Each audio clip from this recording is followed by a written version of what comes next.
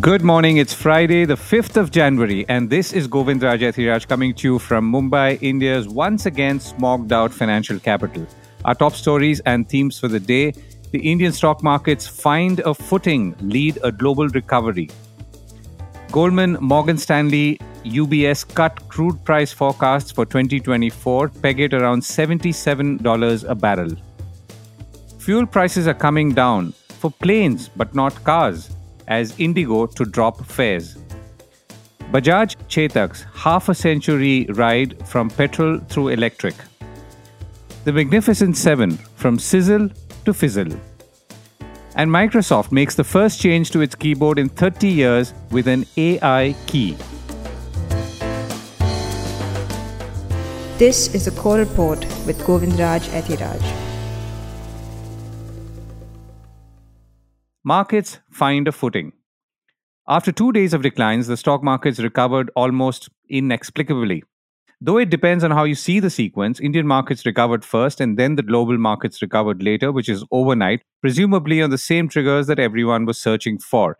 The BSE Sensex soared 491 points to end at 71,848, while the Nifty 50 ended 141 points higher at 21,659. The Nifty Realty Index jumped almost 7%, and I'll come to that in some detail shortly. Elsewhere in the world, both stocks and bonds steadied after a rocky start to the year, leading many to speculate and wonder if the rest of 2024 would be similar. So that sentiment has abated, at least for now, or right now. So investors are now focused on US jobs data on Friday, which could provide more clues on the timing of possible interest rate cuts this year. Because on Wednesday, minutes from the Federal Reserve's December meeting suggested rates could remain at restrictive levels for some time.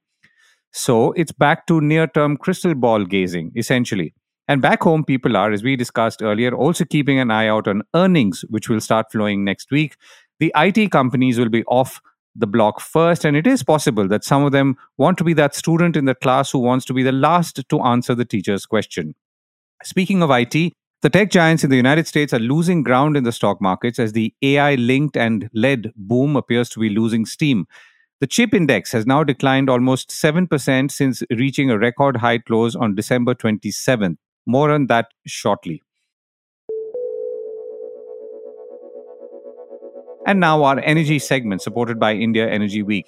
Global investment banks cut oil price forecast. Speaking of declines in general, major investment banks led by Morgan Stanley are cutting forecasts for Brent crude prices this year by about 9% to about $77 a barrel on Wednesday.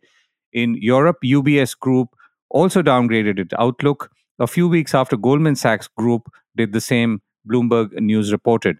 So the expectation is that the sheer force of supply, led of course by US shale production, will take care of growth and the production cuts being enforced soon by the Organization of Petroleum Exporting or OPEC countries. Moreover, oil demand in itself, as we've discussed and pointed out here in the core report, expected to slow down this year as a post-pandemic rebound loses steam. So the specific figure per barrel is not so relevant as is the fact that demand is slowing down and the pressure is now on prices to stay low. A lower price outlook is obviously good for countries like India, as we will see shortly. Brent futures traded around $79 a barrel on Thursday. So, according to Bloomberg, amongst the 5 big Wall Street banks, only Bank of America Corp now anticipates gains in oil, forecasting an average of $90 a barrel. Citigroup is the most bearish, predicting an average of about $75 a barrel. It's getting cheaper to fly than to drive, in a manner of speaking. Speaking about lower oil price outlook, a litre of petrol in a pump in India is the same and has been for some time, but a litre of jet fuel is cheaper and getting cheaper. So airlines like Indigo are dropping fares. Indigo on Thursday said it would be removing fuel surcharges from all domestic and international flights following a reduction in aviation turbine fuel or jet fuel prices. This applies to tickets booked from January 4th onwards only. So ATF costs or jet fuel costs represent the largest expenditure for Indian carriers and take up about 45% of their overall revenue. Now, Indigo had introduced that surcharge in October 2023 following an increase in jet fuel prices that was the fourth consecutive fuel price hike at about 5% over the previous month and a roughly 2.5% year on year hike. At that time, Indigo had imposed a fuel charge of about 300 rupees for flights up to 500 kilometers and 400 for 500 to 1000 and 1000 rupees for distances above 3500 kilometers. But the point is that since November, ATF prices have been falling steadily in keeping with falling overall crude oil prices. Now, Indigo said that since ATF prices are dynamic, they would continue to adjust fares and components thereof. The energy segment was supported by India Energy Week, which kicks off on February 6th. For more details, visit indiaenergyweek.com. Realty stocks are on the roll. Stocks of real estate companies are shooting up, with the Nifty Realty Index going up by nearly 6% to a fresh all-time high of 834. The gains were led by Sobha Developers based in Bangalore, which zoomed about 20% to a record high. Shares of Lodha, listed as Macrotech Developers, jumped 8%, and several other realty company stocks from Godrej Properties to DLF to Oberoi Realty and a bunch of others rose after they either announced fresh projects, ambitious sales projections for them, or a path to achieving all of it with fresh management blood. So the exuberance in realty stocks obviously reflects a larger bullishness in the sector. India's top 8 property markets registered a 5% growth in annual sales at about 329,000 apartments in 2023, according to data from Knight Frank India, with cities like Ahmedabad and Pune growing at 15 and 13%. Mumbai region registered the highest sales at about 86,000 units, demonstrating a 2% growth. Kolkata saw the highest home sales growth in terms of percentage at 16%, followed by Ahmedabad at 15% and Pune at 13%. But prices have grown faster. We were talking about units so far. Hyderabad jumped 11% in 2023, and Mumbai, Bangalore, and Kolkata were up around 7% each. But importantly, within that are the interesting numbers or data points, which is that people are buying, as the core report has focused on earlier, more expensive properties outpacing affordable ones. And the demand surge is setting off more supply as well, at least at this point, in turn reflected by perhaps the high or rising stock prices. So to get a sense on the overall prognosis for the real estate market and also the key question on whether we are entering a bubble-like zone, I reached out to Ghulam Zia, Senior Executive Director at Knight Frank, overseeing research and valuation among other areas. And I began by asking him what he was projecting for 2024. The numbers are looking very positive. In fact, 2023 closed at perhaps the new highs, historic best in many of the cities and markets, and a few of the upper end markets like Mumbai, Bangalore, and Delhi have done fabulously well for residential real estate. So that, as we see from where we look at it, we do see it continuing. There are two reasons I would contribute, or I would say what would contribute to that. Number one is that the demand for mid to upper end housing has been growing month on month for almost about last year and a half for sure. And last year itself, one more statistic, one more number I would want to throw at this moment, that in upper end, the growth was the highest. The upper end of the market grew by 33% last year. Whereas the lower end, which is the affordable housing or lower end of the market, was actually shrinking. And that is a big concern. So while mid to upper end has come to the rescue of the overall real estate market, the lower end of the market is where now government is also focusing. They are coming up with some incentive by way of giving lower mortgage rates to the lower end, because the lower end was bursted due to the interest rates shooting up. So with that coming, we are expecting even the bottom of the pyramid or the lower end of the market should also bounce back, which will give a huge impetus to a continued growth in the times to come. So even if there is some amount of slowing down in the highest end of the market or mid to higher end, we are confident with the government intervention coming in by way of loan subsidies, etc., we shall see bouncing back of the lower end as well. And that will continue the momentum for real estate in times to come. Right. So a slightly broader question, Ghulam. So, cities like Bombay, at least to a layperson, appear, constrained in terms of capacity, and similarly for other cities as well. And obviously, maybe new properties are coming up further out. But how are you seeing that? Because to me, at least at this point of time, it appears that supply is almost, unlimited. Not really. In fact, when we're looking at the macro picture also, the number of new launches in last year were somewhere about 350,000, whereas the sales were 329 odd thousand. So it is a nominal increment. Like I would say that even that is not nothing to worry about, because while inventory has broadened a bit, the sales have actually been improving even faster. What we normally look at is the velocity of sale. How many apartments are you selling every month or every quarter? That has been shooting up. So even if you have new inventory coming in, much larger number of inventory coming in, because the velocity of sale also shooting up even at a higher pace, the absorption shall not be a worry in times to come. So there are, of course, a lot of people are asking this question, the inventory overhang. That's what people are talking about, whether it's a bubble. But I always counter saying that you need to look at the velocity of sale as well. And if the velocity of sale is moving faster than availability of new stock, then of course there's not a bubble. In fact, I would rather worry about this situation giving rise to unhealthy price rise. Because I do see inventory not sufficient to take care of the sales that are happening in the market. And that should really be the question. Do we really see the price rise because of a lesser number of new inventory coming in? But that's where, at least for the moment, we don't really see much of it, because the developers have learned their lessons and not really taking the prices much high. In last year, we have seen barely 5.5% of growth in prices, which is very healthy.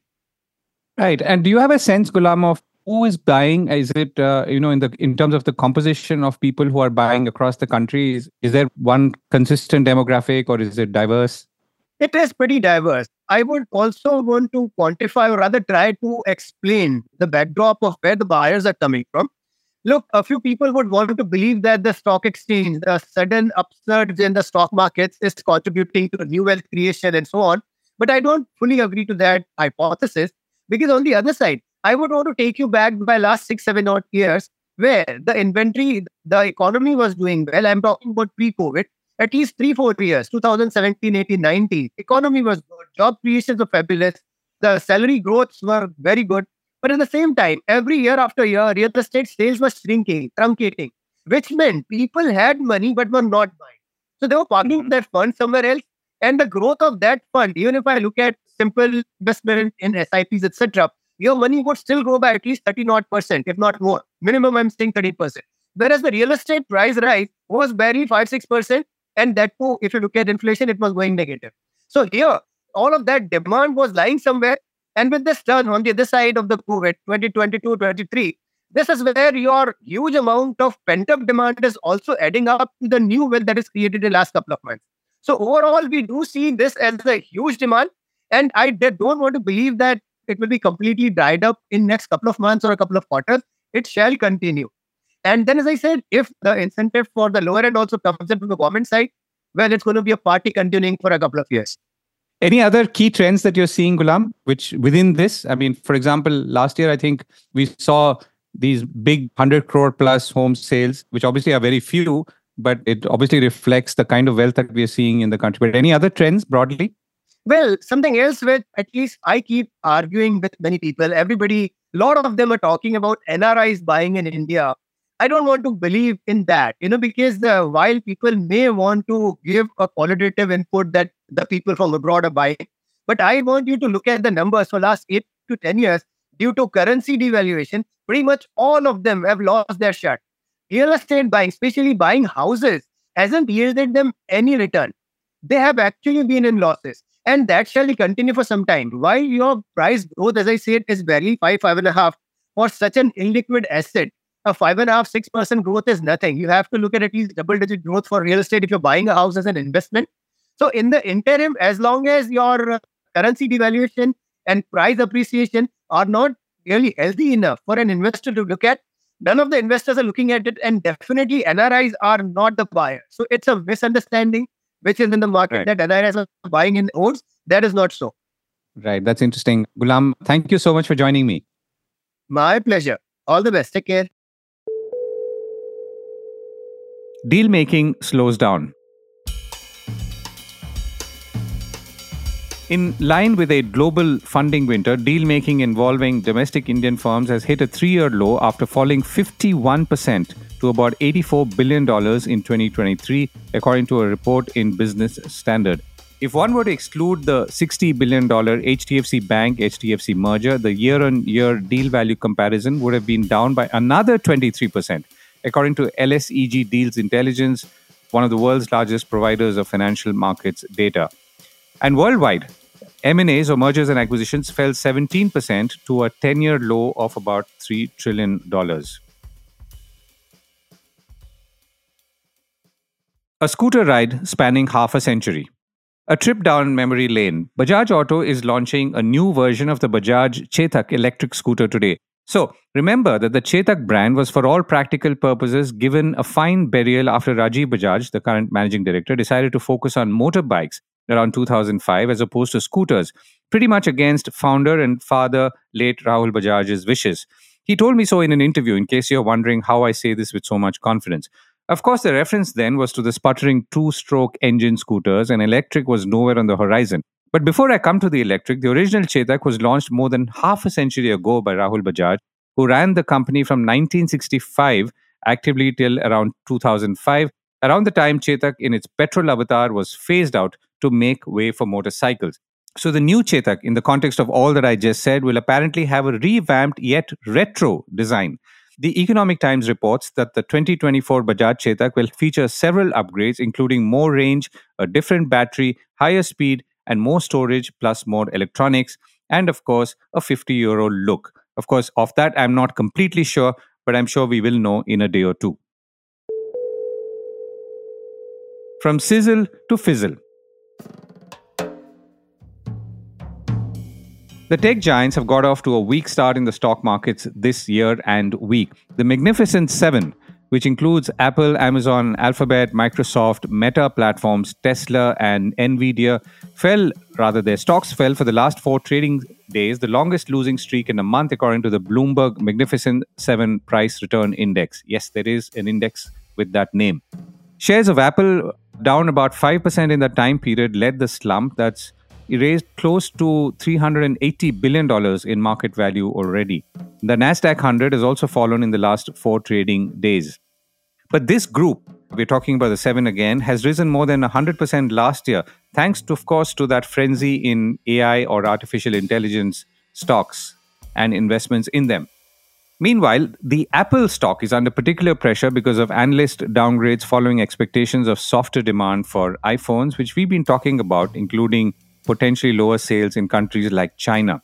Tesla, which is also treated as a tech company, has also dropped 9%. While it delivered more electric vehicles in the fourth quarter than analysts expected, it has now fallen behind as the world's largest seller of electric cars, and China's BYD Co. has taken that position. In December, everyone bought the sizzle. Now we have to see if the steak is any good, an analyst told Bloomberg. And I would add that from the sizzle, I guess, we are now preparing ourselves for the fizzle. Speaking about fizzles, the Hong Kong government is not selling any residential or commercial land plots in the first quarter of the year as weak market sentiment dampens developer demand, according to Bloomberg. An official said on Thursday that they had witnessed in recent months that the market is not too keen in tendering for residential sites. This apparently is the first time in recent years for the government to not sell any residential plots. The government is also not auctioning commercial sites, continuing the same decision made in the previous quarter as office vacancies remain high. The city saw a record 16% of empty office space at the end of last year, according to CBRE Group, Inc., quoted by Bloomberg. The sluggish land market has hurt the government's coffers. Land sales have long been a major source of income for the financial hub to maintain a low tax system. This, of course, is similar in some ways to cities like Mumbai, which also rely on home sales and the stamp duty collected from them to bolster their coffers. And an AI key on Microsoft's keyboard.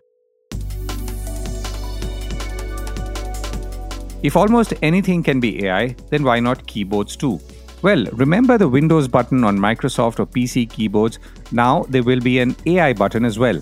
The button will activate its AI Copilot service in devices this month. Now, the Copilot key will sit to the right of the spacebar and is the first change in the keyboard layout in about 30 years since the Windows or Start key. Microsoft's hardware partners will display Windows 11 computers with the Copilot button over the coming days at the CES Technology Conference in Las Vegas.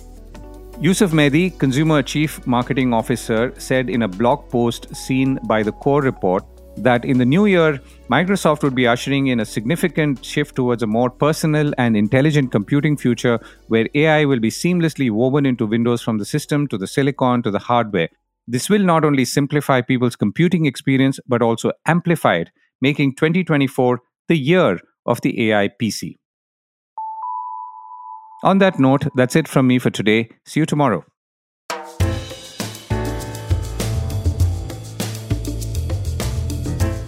That was the Core Report with me, Govindraj Ethiraj.